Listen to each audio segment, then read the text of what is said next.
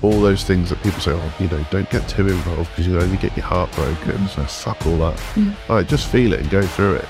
That'll bode well in business if you just like take the risk. Hi everyone, welcome back to the Stay Hungry podcast. Today we've got Amy Bingham from Black and Blue Business and we're talking about accountability. Amy, I cannot believe it's been this long to get you on the podcast. I know. Has been a while, but this is exciting. This is wild. And this is the first, not the first, it's the first in this setup that I've done a guest podcast face-to-face. Okay. I think the last person I did face-to-face is a guy called Shropshire Lad. And he's quite a famous chef now. Wow. Okay. So you're following in big footsteps. That's what I'm saying. So yeah, I'll be as much of a lad as I possibly can. He's not laddie, to be fair. Okay. Shropshire Lad is a famous poem. Okay. And then he's like coined the phrase or whatever, I don't know. Yeah. So, for the benefit of the uninitiated, who are you and what the hell are you doing on this podcast? Absolutely. Yeah. So as you said, I'm Amy. My business is Black and Blue Business. I've been through a journey with accountability. So it's a really exciting chance to have a chat about that today. Cool. Yeah. So I guess I think accountability is becoming one of those wanky terms like authenticity. Yeah. What do we mean by accountability? Yeah, I agree with you. I think it's a funny one, isn't it? Because it's almost overused, I think, a lot of the time, and it's used in the really wrong context. I think most people understand it in terms of the sense of like it's a thing of owning up when you've done something wrong or apologizing, recognizing mistakes, which I think is definitely a facet of it. Yeah. But I think for me, it's a lot more than that. Okay. Yeah. So like one of our company values is own your shit. Yeah. Which is meant to encompass accountability. Definitely. So it's not just about apologizing when you've done something wrong. It's about taking full ownership of that situation. Yeah. Or like if we were to take on a client, taking accountability for the result. Yeah. So, which is actually going above and beyond because very often people don't pay us for the result that they want. They pay us for marketing. Yeah. So, so in the true terms of accountability, why is it so important to you? It's important to me because for me, it's not just about what you're doing day to day now or what your functions are in your life at this moment, but it's about playing a bigger game and it's about pushing yourself to function as the individual that you truly are. And I'm not really a fan of the kind of higher self terminology that we hear a lot. I think that's perhaps a little bit reductionist to who you are now. It's not higher or lower, I wouldn't say. What does that mean? Sorry. Reductionist? No, the bit before that, the higher self rhetoric. You kind of hear that all the time on Instagram in the sense that it's like, you know, are you living up to your higher self? You know, I think a lot of the time it's like conjuring up images of like Greek islands and floaty white dresses and stuff and being all calm and serene all the time. Oh yeah, fuck that. No, exactly. It's all that stuff. And yeah, I just kind of resent the term higher. But yeah, it's just about, are you doing as much in this moment as you can? And not just about, you know, being super busy all the time, but about are you utilizing the time that you've been given? So you mentioned something that you do earlier today when we were chatting, actually. Was it a VO sheet? VTO sheet. Yeah. In terms of accountability, that is epic. So Yes. talk me through it. Absolutely. Yeah. It's an incredible document. So one of the ways that we work with clients is through a system called EOS. Yep. Entrepreneurial Operating System, commonly known more in the UK under the Book of Traction or Get a Grip. And the VTO, it stands for Vision Traction Organizer. And what that's about is effectively it's a 2-page document to document effectively the 1 to 10 year trajectory of your business, all the main things you need. What are your core values? Who are you marketing to? What are you promising? What's the guarantee? And what do you want at a 10, 3 and 1 year point in your business? Not just, you know, pie in the sky, but looking at what do you need to be measuring to ensure that you get there. It's an absolutely phenomenal document. Yeah, and obviously you hold yourself accountable to it. Yeah, you know, you're committing to every quarter, checking back in with that document, tracking progress, recreating for that quarter your rocks, just like the sexy goal that's going to get you to the growth, not just the day-to-day stuff. And it keeps all of your annual goals in one place rather than just setting something and then forgetting about it and then running wild. And I guess in the wishy-washy world of social media, this is called intention setting. I suppose, And some people call it manifesting. But you can't make something happen unless you can envision it. No. Which is actually accountability, but no one thinks of it like that. So yeah, something I found in my life. So without going into too much detail, I had some difficult behaviours due to trauma and whatnot. And it took me until my 30s to realise that I had to take accountability for that. Yeah. Because in my head, it was someone else's fault that I was like that. Yeah. But accountability has been probably the single greatest asset to me in the last 3 years of business, which is when we've seen our most significant growth. Yeah. How has accountability affected your life? Oh God, so big. I think I'm going to say the last year of my life as well. And having my daughter definitely played a lot into that, in the sense of that you're no longer just responsible for yourself, you're responsible for somebody else. And particularly when you have a vision of how you want that somebody else's life to start, you have to make that happen, because they're not going to. So I think it really changed for me when it dawned on me that I had a responsibility to live out the strengths that I have to their fullest potential. And it's not just a chance. It's not just like a thing, oh, I probably could do that. It would be nice. I'd have a better life if I did. For me, it's actually a responsibility. I have to. For myself, for her, for the people on my team, for our clients, like literally for everybody. Because I think that's the level to which we need to show up. I love that. I find it really, I mean, look, you and I get on well because we come at this from the same angle. But I used to have like a thing, sort of a natural thing to blame myself for stuff, like almost like, oh God, like why did you let that happen? Yeah. And now I've kind of flipped that, and it's like take control of everything instead. But it's not like in a control freak sense. It's in a like empowering sense. Yeah. I think control's almost become a bit of a dirty word these days. I think it's a really bad thing. Yeah. Because we're wired to want control. And of course you can have too much control. You can want too much control. I'm not sure you can ever have too much control. But to be able to be accountable for something, you've got to be able to control at least your bit. Yeah, and I think it's the self-accountability bit, the self-control bit, 100%. Where like, I made a couple of decisions 2 years ago with a view to achieving some things that everybody around me thought was mental. Yeah. So like, I hear that. So one was I wanted to meet Gary Vaynerchuk. Yeah. The other was that I wanted to get the business to stable 7 figures. Yeah. They were kind of the two things. And within 9 months of setting the intention, I'd achieved both. That's amazing. Just through self-accountability. Yeah. And I would say a lot of the things that I had to do to achieve them, people would have stopped me from doing if I hadn't have set the vision. Yeah. How about for you? Because like, I guess for the listeners, you had a successful fitness business. I did. COVID happens. It did. And all businesses suffered. Like it was like someone turned off the lights basically. Yeah. From an outside view, in your insane mind, you decided that in the week that you were giving birth, you were going to drop your successful business and start again from scratch. Yes. Discuss, exactly. Yeah. So it was growing a minimum of 50% year on year the whole time. And then COVID came, we were in and out of the gym 4 times. And the world, particularly I think in the fitness industry, was completely changed with the advent of global competition as opposed to local. Yeah. And hybrid models, and then people's tastes changed and marketing, it just all changed. And we kind of took a hit when the gym shut, built it back up. That happened 4 times. And I thought, do I really want to keep on doing this thing?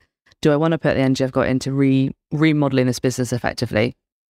Or do I want to take from it the things that I love, things that I'm really good at, and start again as such with that and push that? And I decided, as you say, 3 days before Rogue turned up, that's what I was going to do. And in a way, I really see her as like a what's the word, like a slate cleaner, if you will, like saying, actually, no, that course has ended now, that life has ended, and your life is going to go on a different trajectory now. So I don't think I would have made that decision as bluntly as I did if I did not have her waiting in the wings.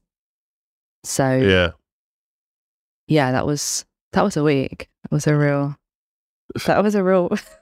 I think about it now, and it's like, yeah, as you said, people doing things that people think are totally mental. Yeah.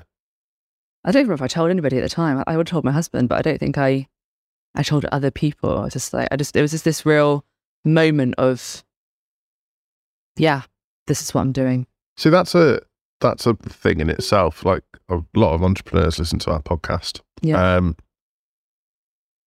Feeling not ashamed. I don't know if it is ashamed, but some of the things that we vision for ourselves, we don't tell anyone. Yeah. Why do you think that is? It's a great question. I think there is an element of shame in it. Yeah. As much as it can feel shameful sometimes to admit that you experience shame. I think it's a concern, isn't it, of saying you want this thing and then not getting it and then being proven wrong in inverted commas. I think that's some of it. So I don't get that with you. Do you not? Like, if you tell me you're going to do something, I 100% believe you. Yeah. And I also think you 100% believe yourself. I do. So I don't think that's where your shame comes from. Now, like, I'm being a bit rude, but... Be rude. And I think this applies to me too. Yeah. What about it? Is it that it's just not very British to be ambitious and set lofty goals because people think you're a cock? Tell you what, it's hilarious actually say that, because I was chatting to a team member of a client that have a foreign office the other day, and I was explaining to her the stereotype of British culture is still very much alive and well, and a lot of that is kind of somewhat intentionally sabotaging people if they're doing well, or just generally being like really weird about anybody being successful. Get off your high horse is a common like thing, right? Who do you think you are and all that kind of stuff? It's so much more alive here than it is in the US. So I think anyone with real kind of US influence stands out massively. Yeah, lift people up, don't drag them down. Yeah. Yeah. But it's not here right now. So I like sometimes my family listen to this, but I refrain from telling my family all my intentions because either they worry a lot because it's outside of my comfort zone, but I'm okay with that. But it's miles outside of their comfort zone. Yeah. Or they just think I'm a bellend. So. Yeah, you know, like I think when I first embarked down like the entrepreneurial route, I made a commitment to myself to remove as many negative influences as I could. Yeah. And so if I've got a good idea that if I say something, I'm just going to get, oh yeah, but you're too expensive, or you're never going to do that. You've got a baby now, that kind of stuff. I'm just like, well, I'm not even going to have the conversation. I will tell you. I'm going to remind you that you said that. Yeah. Okay, cool. Yeah. Please. I will tell you when I'm done. And I expect you that you won't believe me at that point. And I will still get shit for it at that point, but I've done it now, so it's not vulnerable anymore. Yeah. I want to just remove the vulnerabilities because I'm aware that could become one. Yeah. It's interesting. No, I love that. But isn't it interesting that we're saying that we want to be accountable, and in order to be accountable for your vision, people need to know about it, right? I know.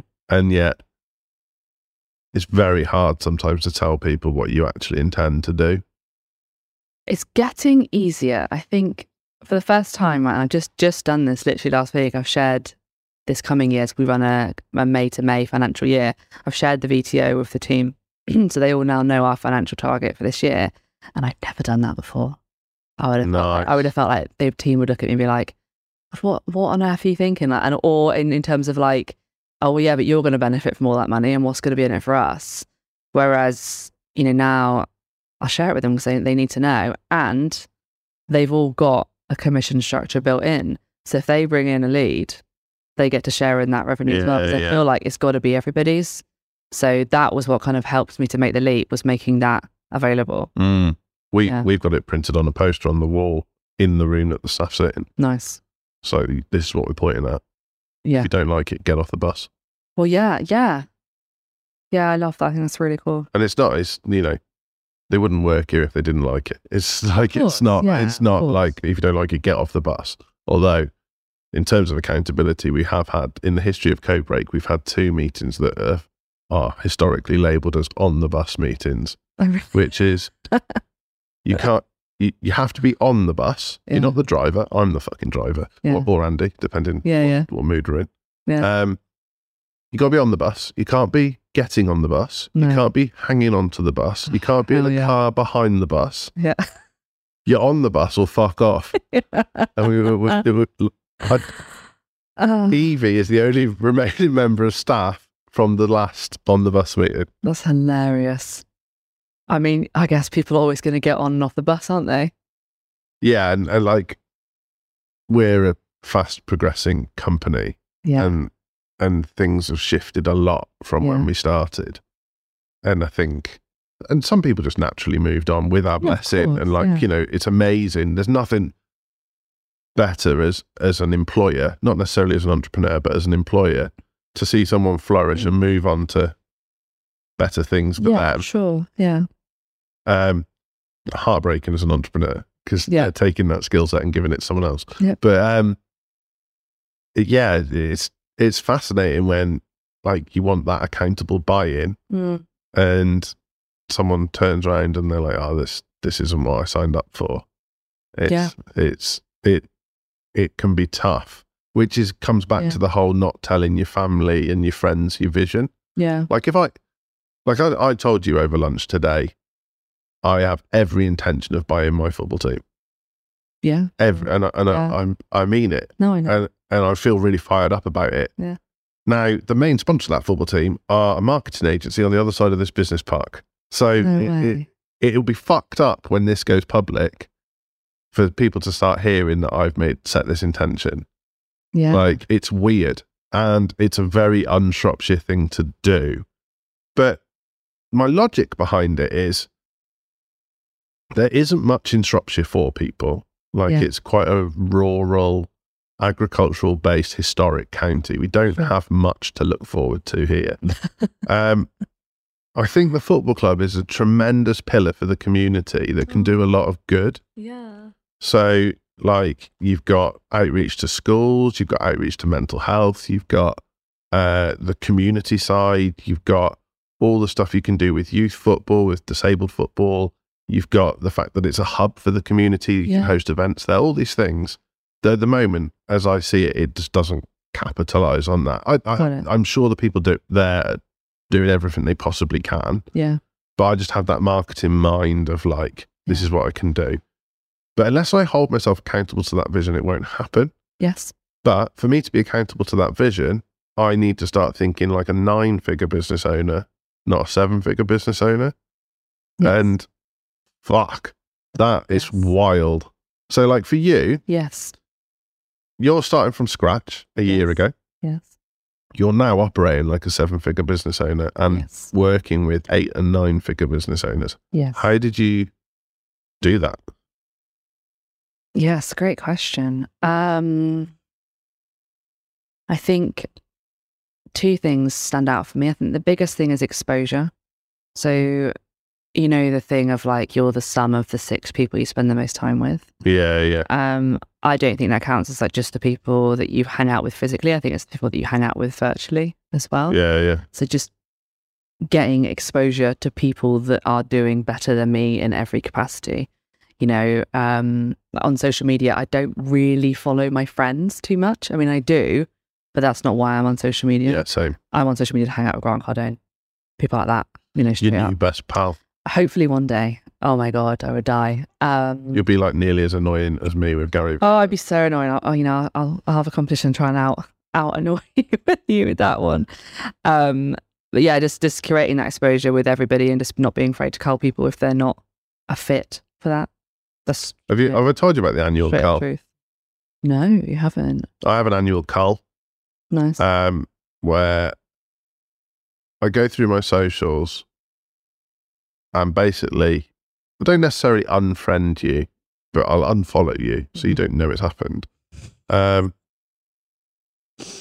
basically, if you don't either bring positivity towards me. So it doesn't have to serve my vision. I think that's a bit egotistical. But if you don't add something, or you're not a close relative, you're on the hit list. Yeah. And I do that. It tends to be every time I go on holiday. You have a like holiday clear out. Yeah. Yeah, and I get you. I love it.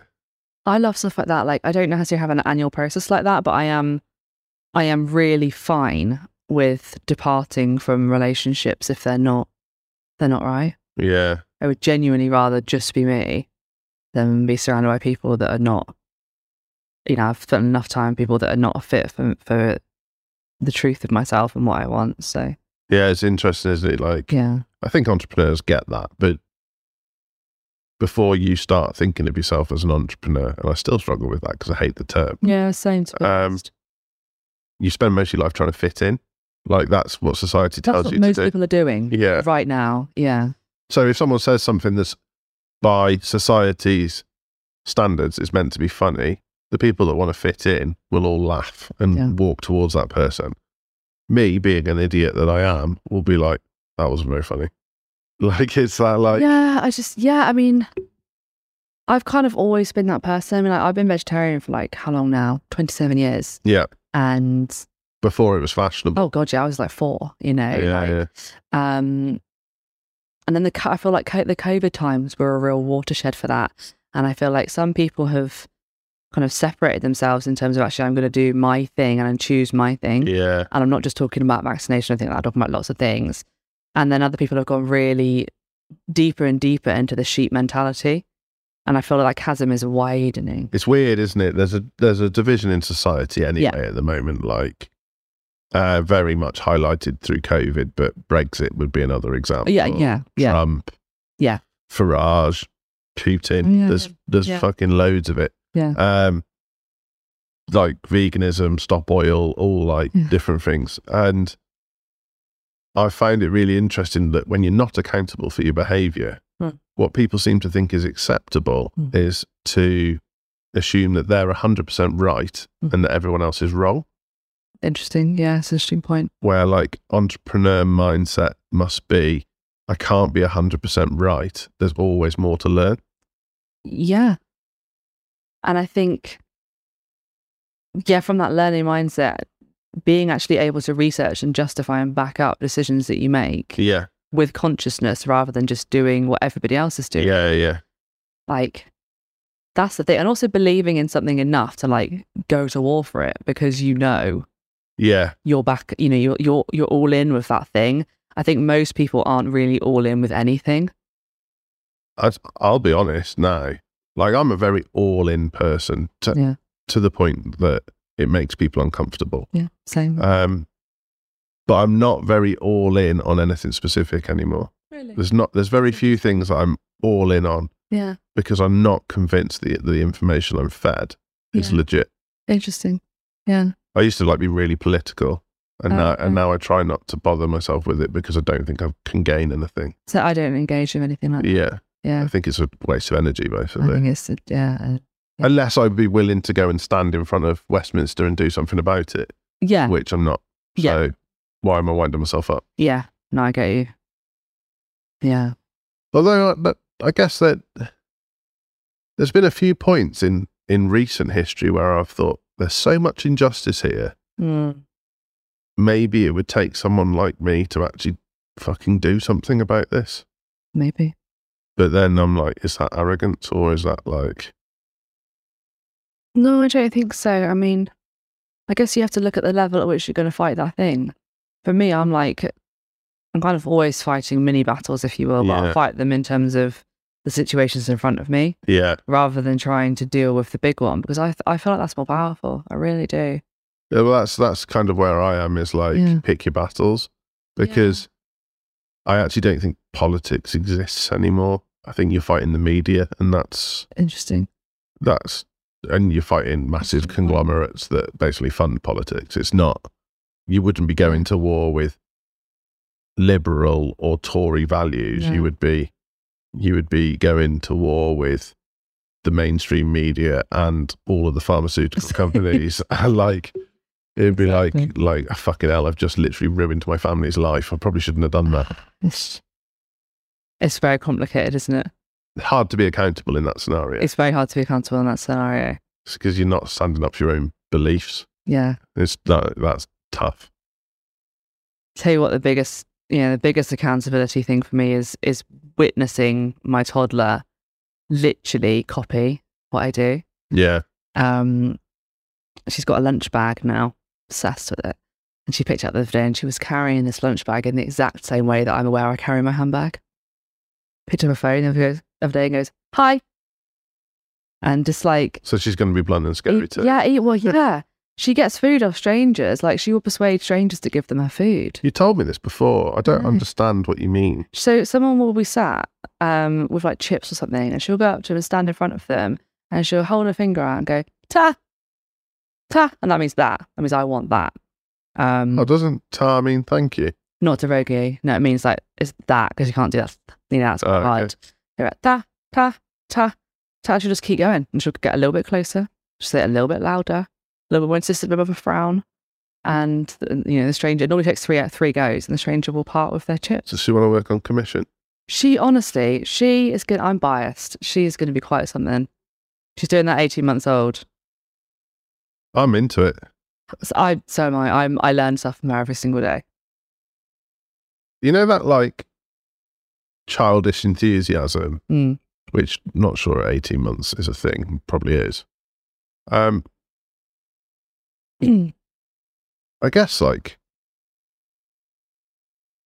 does everyone have that drummed out of them except for entrepreneurs? I think so.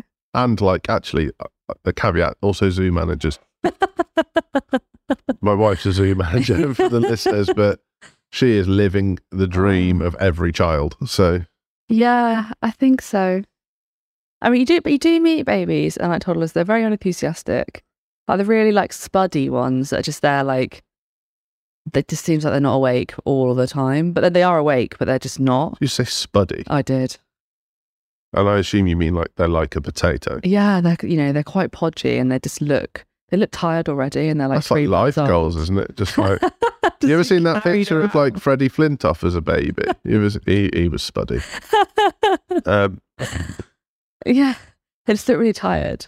Like when a baby is egg shaped, is that what you're saying? Exactly. And they're just so fucking hell, life has done you an injustice already. Yeah, they're not doing much, and like some people get babies and they just like lie around the whole time, and the person's like, "Oh my god, having a baby is so great and it's so easy."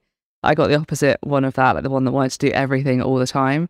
It is exactly like me, because that's what you get. You get your stuff. Yeah, reflected back. Yeah, like I've got a restless brain. Yeah. So like, if I was to have a kid, which probably the reason I'm not going to, would be, it would just be impossible to keep this kid entertained. Yeah. Yeah. I'm very impatient. And like impossible to explain anything to them. Because they question it further to the point where I wouldn't know the answer, and then I'd get annoyed. Yeah. Good luck. I mean, yeah, I'm pretty impatient, which I credit as a strength a lot of the time, but yeah, definitely see that. Like, I think my mum, given we had a tricky circumstance anyway, but I reckon raising me would have been a fucking nightmare. Yeah, we put our parents through the ringer for sure. Yeah, like I questioned everything. And like I was smart as well, so sometimes I question things knowing I knew a better answer. Oh my god. Like that's annoying. That's next level. It's like, yeah, it's a bit psycho. But yeah.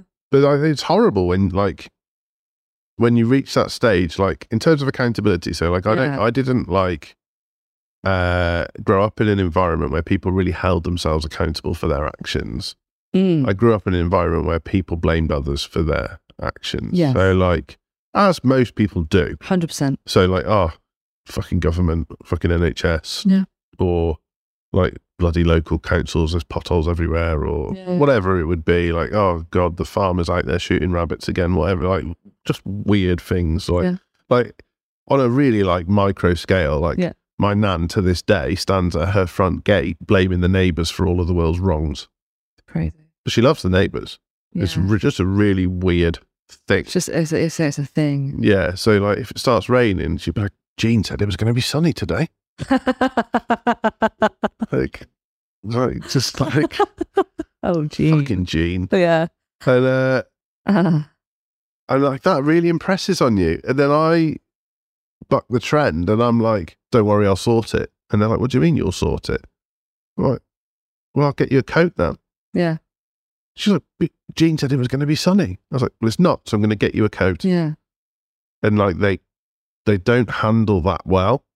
Like, no. If accountability is not your thing, it's quite, it's like shining a light on someone that doesn't want the light on them. 100% that. Yeah. Like, yeah, I think people want the problem a lot of the time, even if they don't. Wallowers. Yeah. Loads of wallowers. I feel like we've come so far from our natural, like, tendencies as humans, because I feel like we're designed to be exceptionally adaptable. That's why we're still here. You know, we've managed to do that. And like, we live in parts of the world we're not meant to live in. Like, it's fucking dark all winter here, and no wonder we all feel like shit. Well, that's it, you know, like we are adaptable beings, we're resourceful beings, but then we're acting like spuddy, you know. We call this podcast the Spuddy. The Spuddy one. It just doesn't make sense. And I feel like the more we align with like the way we're supposed to be, the happier we are. But we're in such a state of resistance to that. Yeah. I you know, being self-accountable, I don't exercise as much as I should. But when I do, I feel better. Yeah.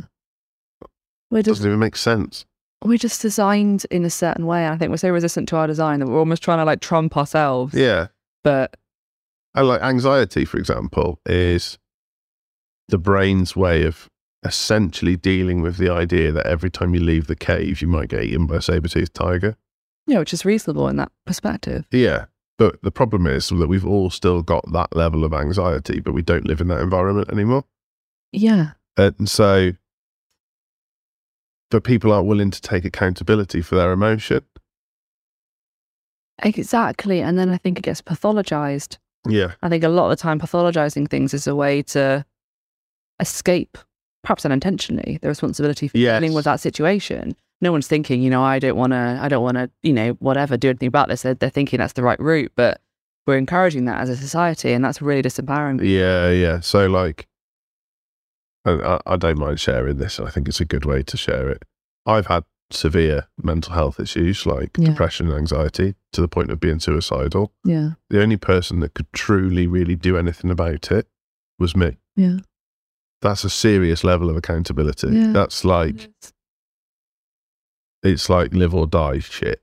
Yeah. It's like really, like, if you've not gone through it, you're lucky as a listener. I'm really grateful that you've not had to feel that.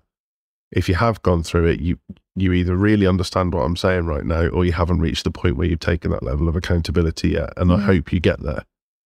But my dad, on the other hand, has never taken accountability for his mental health. And he has even worse mental health issues than I ever did. And so because he doesn't have the ability to take accountability, well, he probably does, but the longer he's left it, the less able he will ever be to be accountable. Yeah, yeah. It's got worse. And it's, and I think that, I don't know what the word is, pathologization, of it, has actually given everyone an excuse not to do anything about it. 100%.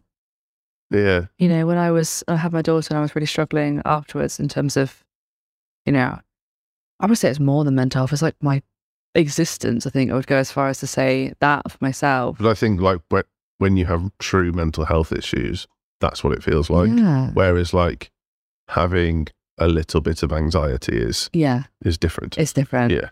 And people sort of say, oh, you know, just go to the doctor and get some antidepressants. And I'm just like, no, just no. Like for me, obviously that will work for some people, sure. But like for me, that wasn't dealing with what was going on. Like it was as if like by taking the medication and just taking the medication, it's like validating I have a problem and I just need to take medication to deal with the problem. But no, the problem is me and the problem is things that I'm doing and thinking and, you know, dealing with the grief of the death really of my previous life. And it was dealing with that was the way through rather than the drug. Yes. Oh, I agree. Yeah. And ironically, I take antidepressants every day. Do you? So, yeah. And I'll be honest about the situation, because I guess, I say this in my socials, that if me saying this helps anyone, then it's worth saying. Yeah. But I was suicidal. Yeah. Newly married. Yeah. Got responsibilities, staff. Yes. And I couldn't get control of that situation. I still showed up for every meeting, every bit of work I needed to do, and never let anybody down. Yeah. Because I just wouldn't do that. But every time I went to sleep at night, I didn't want to wake up in the morning. And it wasn't fair on my wife. Yeah. So I had, in my view, had to do something dramatic, which was to get on medication. Now, there's a strong argument now with the fact that my nutrition's better, my diet's better, my mental health's better. Yeah. Business is in a great place. You know, I haven't had an anxiety or depressive episode for 2 years. Yeah. That I perhaps shouldn't be on that medication. I now have a whole world of accountability to look at, where it's like, I know that every time I broach the subject with my wife, it strikes absolute fear into her, because she's like, I remember what you were like before you were taking that stuff. Yeah.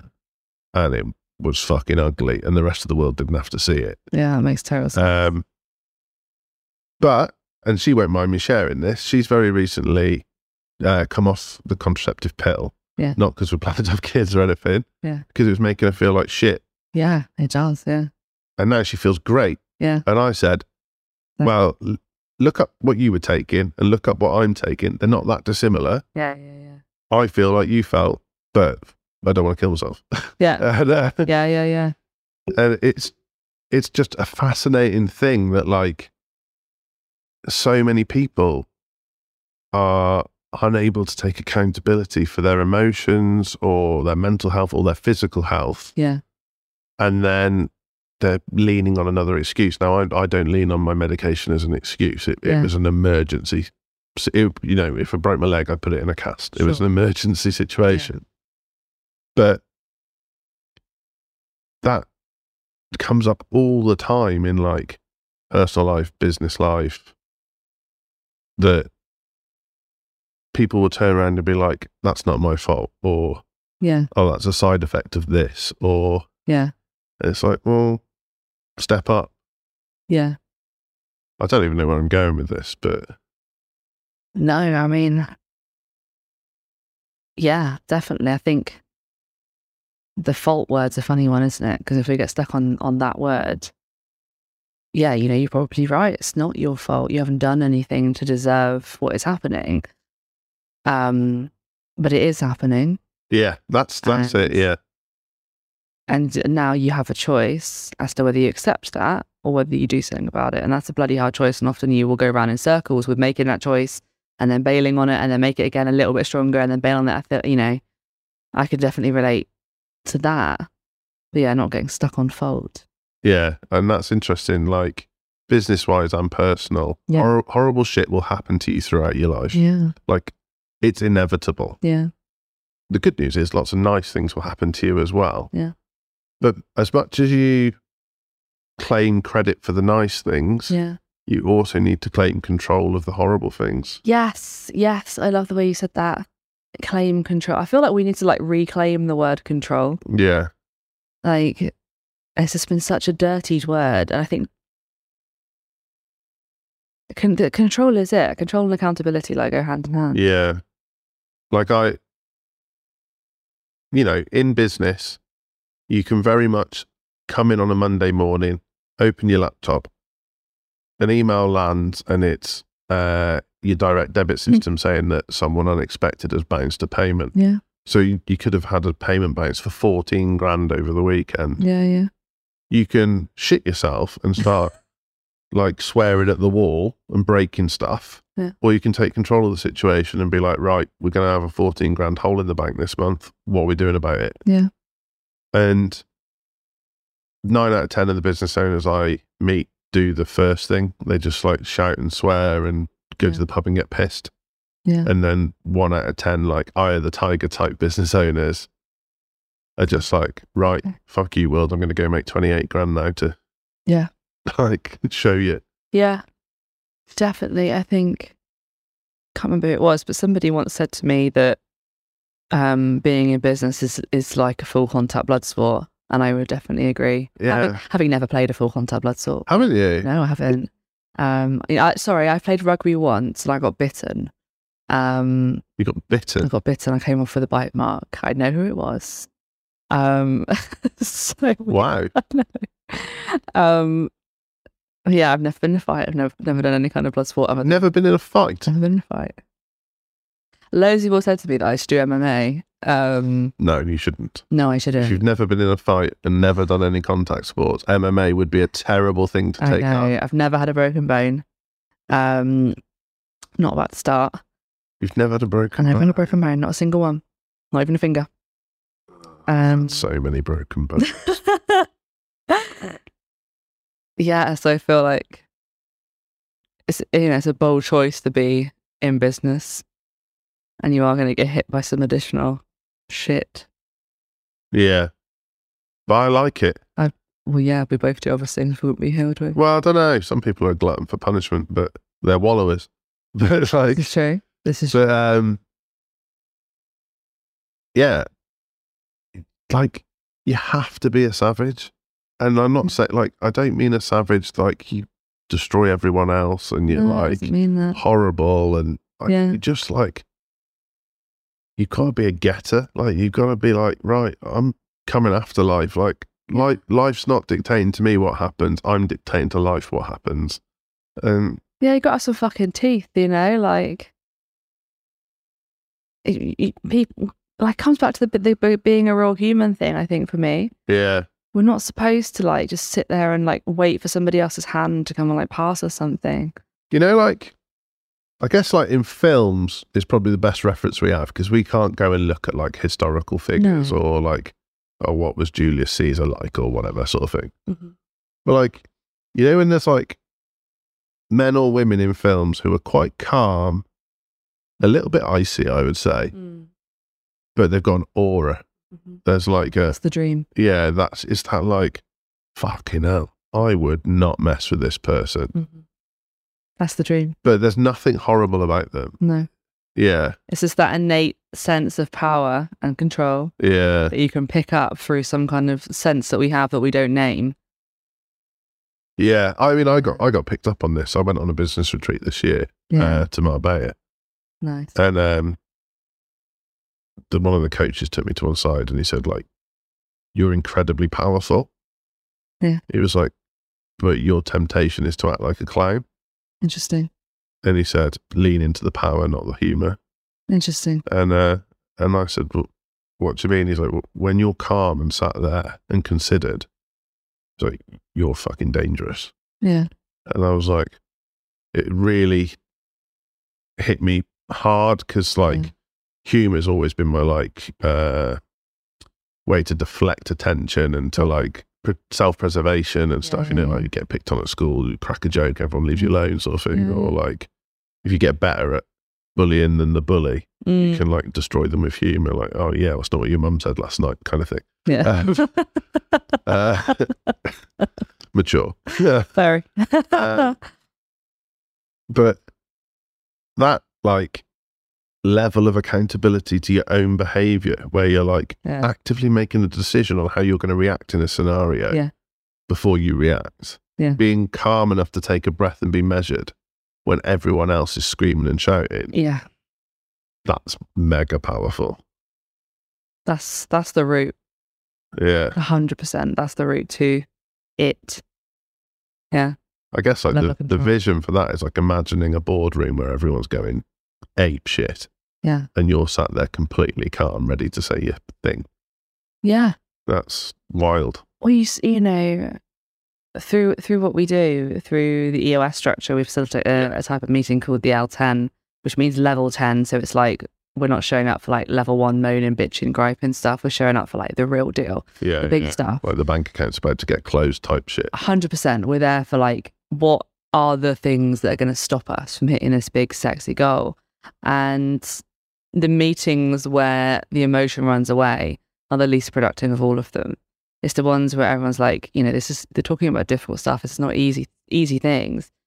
But when everyone's able to keep the emotion in check, that's when the good decisions are made, the good solutions come out. We had one of those, like, we didn't call it that, but we had one of those just before Christmas. So, like, without naming names, we had to let go of a member of the team just before Christmas. Sure. And Andy said to me in what would have been an L10 meeting, because it was a joint decision, but just because of how I emotionally felt about the situation, like, so do you want to deliver the news or shall I? And I was like, I've got to deliver it. And he said, why? I was like, because if I'm going to stab someone, I'm stabbing them in the front. Yeah. Yeah. And it's tough, right? Like that level of business. Yeah. Where you've got to be completely accountable to the point where you've got to do something you don't really want to do. Yeah. Definitely. Is hardcore. Yeah. You're responsible for curating that environment. And for me, I always look, what is the cost of having that person or that thing, whatever it is around, that is detrimental to those that are aligned? Yeah. I think we miss that so often as a culture. We focus on the outcome for the person or the thing that's being disruptive to the general process, as opposed to those that, they suffer. It's that opportunity cost. I feel like as a nation in the UK, we forget about opportunity cost. Top down. That is literally from the government down. Yeah. There's in my lifetime, I can't think of anything that's been done where we've all gone, bloody hell, that's a good idea. We're going to benefit. We're going to benefit from that for years. No, you're absolutely right. I don't think I've ever heard anyone ever say that with regards to politics. Maybe hosting the Olympics. I think that was a good shout that everyone agreed with. Yeah, that's probably it. Nearly everyone. Yeah. That's quite funny, actually. But just like, I can't think of anything where they've gone, we've put this strategy in place, and the because obviously politics is 5-year cycles, so they don't do anything for the long term. So, but the long-term benefit to the country is going to be so significant that you're all going to get behind it. No. It doesn't happen. And then that filters down into society, because people who become high-level managers in businesses, in their head, they're like, right, well, if I want to go up in the world, I'm only going to be here 2 years. Yeah. So I'm only going to make short-term decisions, and it's not accountable. That's a really interesting point, actually.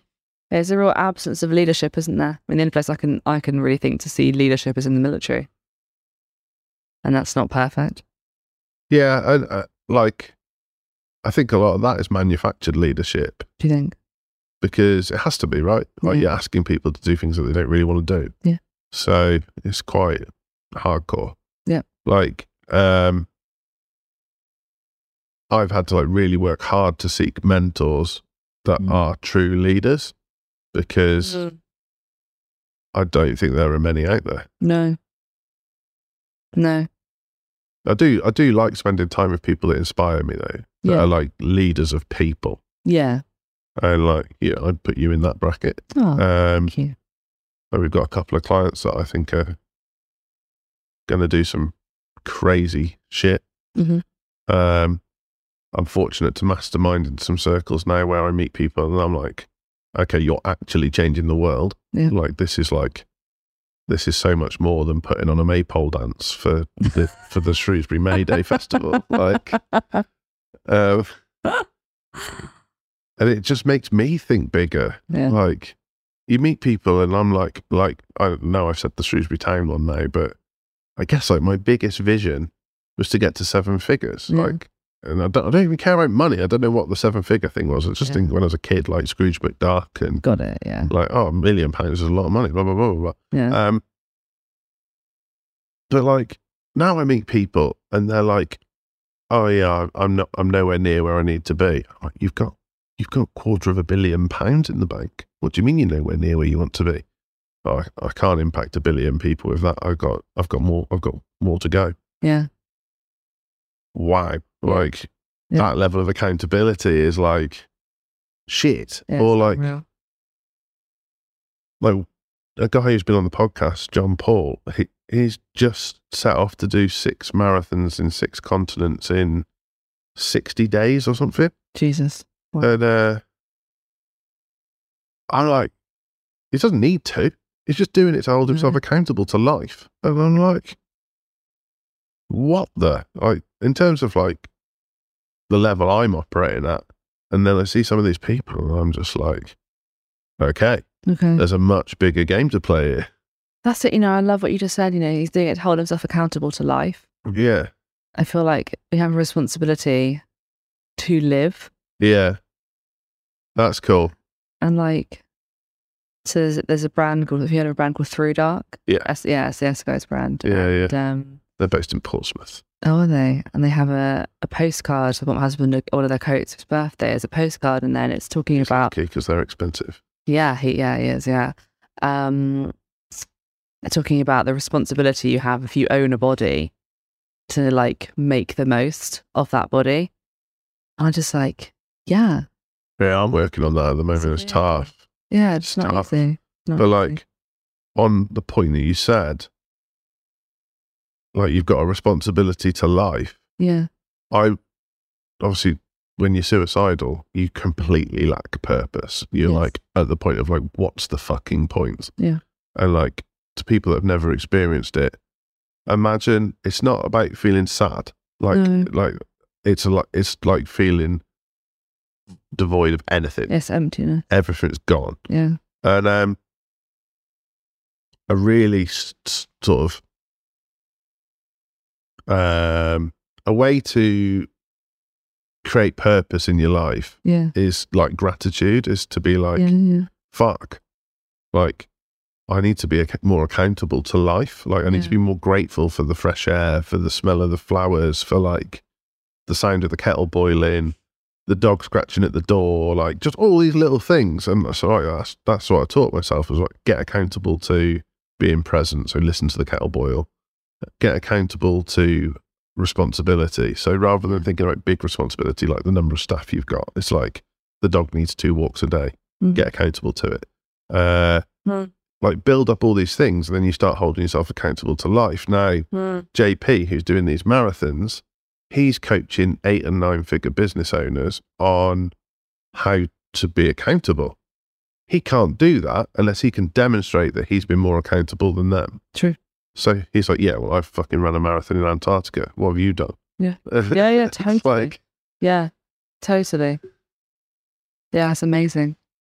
So in terms of accountability and how you work with people, what would be like 2 or 3 things that you get people doing early doors to hold themselves to a standard?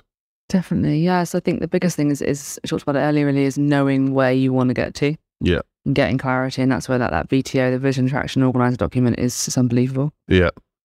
Because even if you think you know where you're going, like you said, you knew had the 7-figure goal, but what exactly does that look like? Yeah. How many clients is that? Who do you need in the team to deliver that? What systems do you need to set up, etc. So getting really clear on what that looks like practically, as well as what you want kind of more esoterically. That's really, really fundamental. The next thing is really taking ownership of your time. Yeah. Banning the B word, busy. I am busy. Everyone's busy, it's like... It's in the fucking title. We're all in business. Oh, that's true. Yeah, I say that on the podcast all the time. That's really funny. Like, I should fucking hope so. That's the next thing I say to people. This is true. Yeah, this is true. I like that. So getting really accountable with your time, and not making excuses around just doing loads of crap, and not doing crap for other people as well that is not beneficial to you in any way.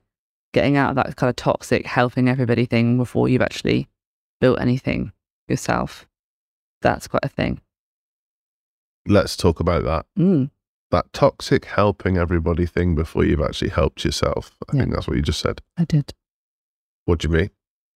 So I mean, so I was talking about it actually earlier. We use the coaching world as an example. There are so many business coaches out there who haven't got their shit together, but they're telling everyone else how to do it. Mate. Yeah, like they haven't had a successful business. They haven't, the worst ones, the ex-corporate ones, or the leadership coaches that are ex-corporate middle management. I mean, please show me, an example of corporate middle management that was working on a leadership level. I've not seen it. just I don't even know what that is. I don't really understand it. It's really confusing. Immediate alarm bell for me is when someone says, when I worked in corporate. Like, when I hear that phrase, I'm like, right, I'm fucking out. Yeah.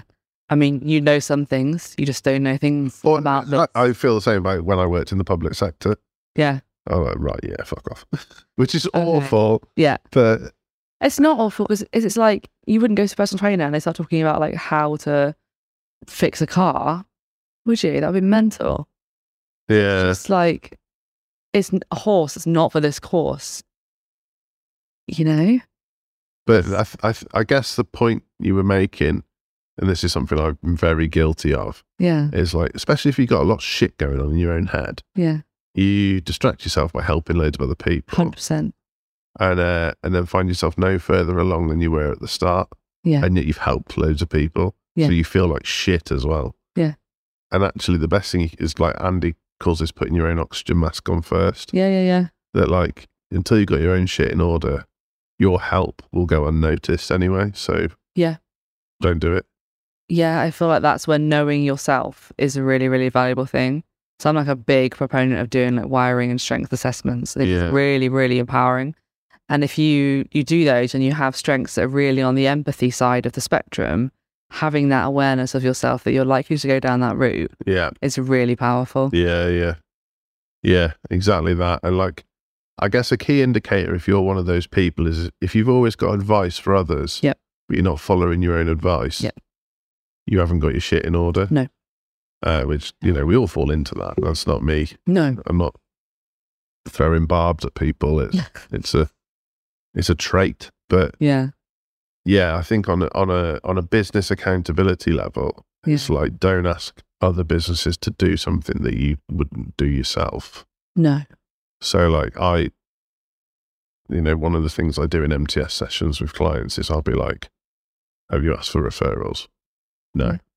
Well, why not? Yeah. And then if they turn around and say, well, do you ask for referrals? Yeah, all the time. Yeah. Or like, have you ever picked up the phone to anyone? No. Why not?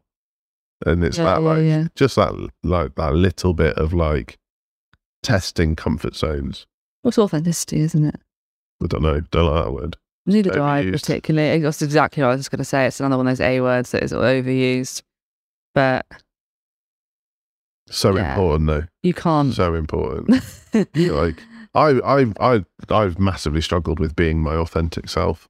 Because my authentic self is like sweary and geeky and a bit weird and a bit of an in-betweener, like not quite a sporty jock, not quite a geek, not quite like a metalhead. I'm not quite sure what I am. And I don't really care anymore. Yeah. But it took me ages to realise I didn't care. Yeah. I understand that, definitely. Yeah, I love a bit of swearing. My immediate peers can't quite figure out why the hell I would be going to a heavy metal festival in Vegas on my own for my birthday. Oh, really? And I'm like, because I can. Bucket list, baby. Let's go. Well, yeah, for sure. Like, just really weird. No, I get it. But I will come back a more confident person for having done that. Oh, God, yeah. And that's what I'm trying to sort of explain to people. It's like, I'm not comfortable doing that. Like, it's weird. It is out of my comfort zone. But it'll be great. And I'm going to Miami on my own in August. Oh, yeah. Yeah, so hopefully Friday they change. 11th of May. Oh, what date is today? It's not the 11th. I fly on the 11th. It's Thursday. Please change your rules, America. It's better be the 11th of April, wasn't it? It was the 8th. Yeah, because some people were going to come to America with me and no, they can't. Yeah. So 11th of May, here we come. But yeah, if Friday all goes well, it's just going to Miami. So is that for 10X? It's for 10X ladies. 10X ladies? Will they get to speak at that? I don't know. They don't tell you, do they? They don't tell you. Who have they had at previous ones? I don't know. So it's Elena's conference, but I don't know who was there. They've literally had like Trump at like the other 10X. Yeah, like the serious of people. Yes. Can you imagine if you were like, sat there and it's Michelle Obama or something. It would be pretty crazy. I wouldn't be that surprised, to be honest. So that's the level though, right? It is the level. There is no level higher. Like, I'm trying to think who else is like a female influencer. Oprah. Yeah, Oprah would be sick. Yeah. Yeah, that would be off the scale mental, wouldn't it, Oprah? Yeah. Yeah, just to be in that room. Like I've spent time with like Marie Forleo. She's done a lot of work with Oprah. And it's another level of thinking again. It's like there's a level of like philanthropy in their thinking that is like, in terms of making the world a better place. Not ignore her. Yeah. Yeah, that would be wild. I know, right? Yeah. Who do you want to be speaking there? Oh gosh. Well, I'm pretty excited about Elena. I would love it if Grant made an appearance. That would be pretty fun. He will, won't he? I don't know. You know. Hopefully. I also would like to be there. Tell you what, Brody Daly from the Distillers. That would be good. I don't know what you just said. Lead singer of the band, the Distillers. And that's like your favourite band? I don't know if they're my favourite, but definitely an idol of mine, for sure. Yeah. Lead singer of a rock band. She's got 3 kids. Still doing it. Nice. She's got a song called Meet the Fetus about finding out you're pregnant. And it's a rock song with Shirley Manson from Garbage. I mean, what's not to like? Nice. Yeah, that would be pretty good. I don't know if she does that kind of gig, but yeah, that would be pretty awesome. Imagine if like that, they went for that. Oh my God, that's what's so funny about VCon is like, 1 minute I'll be like watching a talk by Deepak Chopra, and the next minute, Busta Rhymes is doing a set. It's like, that's so mental. Messes with my head. Yeah. But I wanted everyone to come to VCon this year, but America didn't change the rules in time. No. And you can like literally pick up tickets for $120. Seriously? Yeah. Wow. Yeah, and it is life-changing. Yeah. It's like ridiculous. Right. We have blabbered on. I have 2 more questions. Go for it. I ask everyone these questions on the podcast. Go for it. Question number 1 is, what's the best mistake you've ever made? Best mistake I've ever made. I am going to say the best mistake I ever made was getting hit by a car on my bike. Okay. Why? Because I had a minor injury. Because you've never had a broken bone. Never had a broken bone. Minor injury. And I got just shy of $4,000 in damages. And that enabled me to pay for my personal training qualification, which I'd already committed to paying on a credit card because I was doing it regardless. And that enabled me to pay it off. So I feel like the universe was showing up and saying, "Hey, we're we're behind this thing." Yeah. By getting you run over, By getting me, yeah, just bumped off. Yeah. Cool. Okay. No one's ever said that. Well, there you go. I got run over. That was the best mistake I ever made. No, nice. What's your favourite film and why? My favourite film is Blue is the Warmest Colour. No one knows what that is. It is a French film. I think it came out about 2006. Oh, you're cultured. That's what we're saying. I'm not really, though, to be honest, but this makes me sound really intellectual. Yeah, this is like, oh, it's an art film from France. It is. Really? Yeah. So I just think it is the most beautiful depiction of human love and loss that I've ever experienced. It's so raw. It was the actress, I think. What's it called? Blue is the Warmest Colour. So Adele, I think you say her surname, Exarchopoulos. Is there an English version of this film? No. Maybe obviously you get a dubbed one or a subtitled. No, as in like, has it been remade? I'm not aware that it has. I'm going to look this up afterwards. Not aware that it has. It's on Netflix right now. They just put it back on. Yeah, she's in another film. She's been in a film for ages. She's in a film coming up soon, and I'm excited. She's quite something. Oh. Very real. Okay. And why is it your favourite? I just think it's stunning. You know, when you're exposed to something and you feel so grounded in your humanity, and it just like breaks down any barriers of day-to-day bullshit, being reminded that you're a human who loves things and sometimes things get broken. It's just, you know that feeling when you're a teenager and you fall in love for the first time? Yeah, I've tried to like put that to the back of my mind. Oh, sorry. No, I'm not triggered. I just I was a very emotional teenager. Yeah.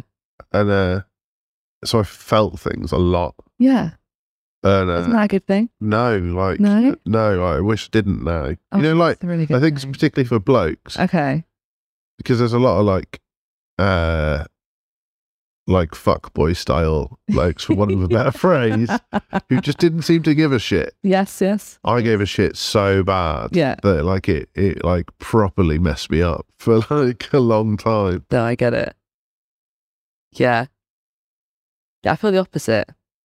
I feel, well, I suppose there's a whole other conversation there, isn't there, in terms of like masculine and feminine energy balance and stuff. I feel like the ability to feel is the reminder that you're alive. And it's so easy to get deadened into the reality of the routine and the mundane.